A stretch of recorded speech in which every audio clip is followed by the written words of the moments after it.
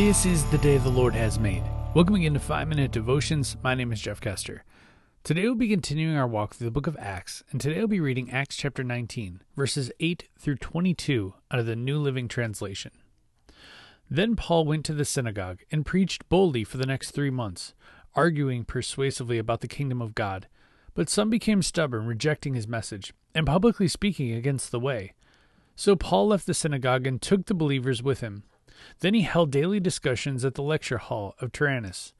This went on for the next 2 years, so that people throughout the province of Asia, both Jews and Greeks, heard the word of the Lord. God gave Paul the power to perform unusual miracles.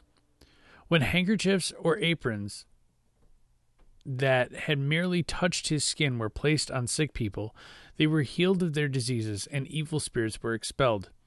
A group of Jews was traveling from town to town, casting out evil spirits. They tried to use the name of the Lord Jesus in their incantation, saying, "I command you in the name of Jesus, whom Paul preaches, to come out." 7 sons of Sceva, a leading priest, were doing this. But one time they tried it, the evil spirit replied, "I know Jesus, and I know Paul, but who are you?" Then the man with the evil spirit leaped on them, overpowered them, and attacked them with such violence that they fled from the house naked and battered. The story of what happened spread quickly all through Ephesus, to Jews and Greeks alike. A solemn fear descended on the city, and the name of the Lord Jesus was greatly honored. Many who became believers confessed their sinful practices. A number of them who had been practicing sorcery brought their incantation books and burned them at the public bonfire. The value of the books was several $1,000,000. So the message about the Lord spread wildly and had powerful effect. Afterward, Paul felt compelled by the Spirit to go over to Macedonia and Achaia before going to Jerusalem.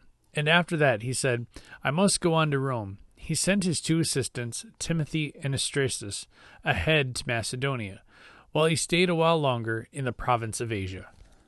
Now, I have to excuse me for laughing because this is one of those funny moments in the Bible that a lot of times I'm sure people glossed over. But let me read this to you again. So there are these people that are going from town to town, and what they're saying is, well, in the name of Jesus, whom Paul preaches, we command the spirit to come out.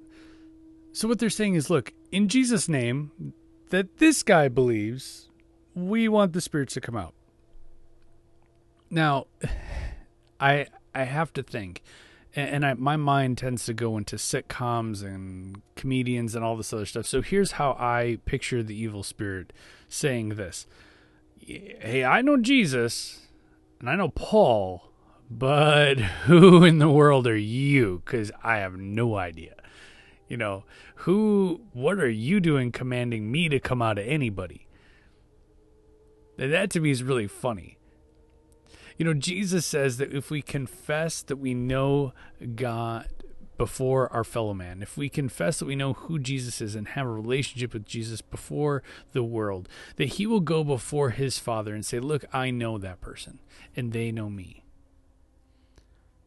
You know, God wants to have an intimate relationship with us. He wants to have that personal time with us. And that's why some of you are here.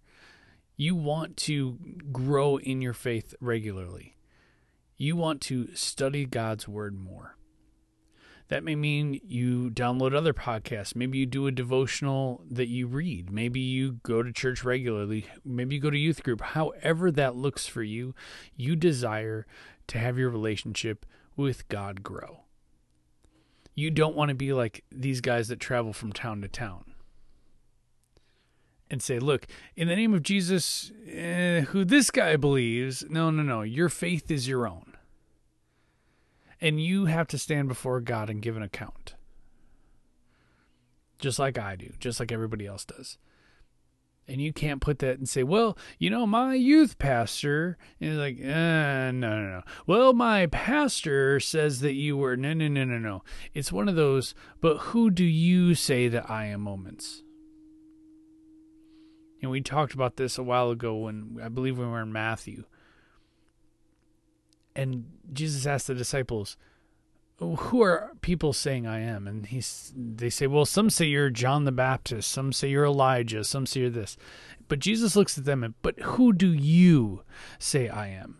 Who do you personally say I am? You have walked with me. You have talked with me. Who do you say I am? And I think that that's one thing that God's going to ask every single one of us at some point in time in our lives. Who do you say I am? I'm not the God of somebody who somebody's talking about. No. Who do you say I am? Let's pray. Heavenly Father, when given the opportunity to profess our relationship with you, and somebody asks us who you are, God, give us the boldness. Give us the words to say, to tell them that Jesus is Lord of my life. It's in your name we pray. Amen. Remember, you are a loved child of God. And how are you going to echo Christ today? We'll see you tomorrow.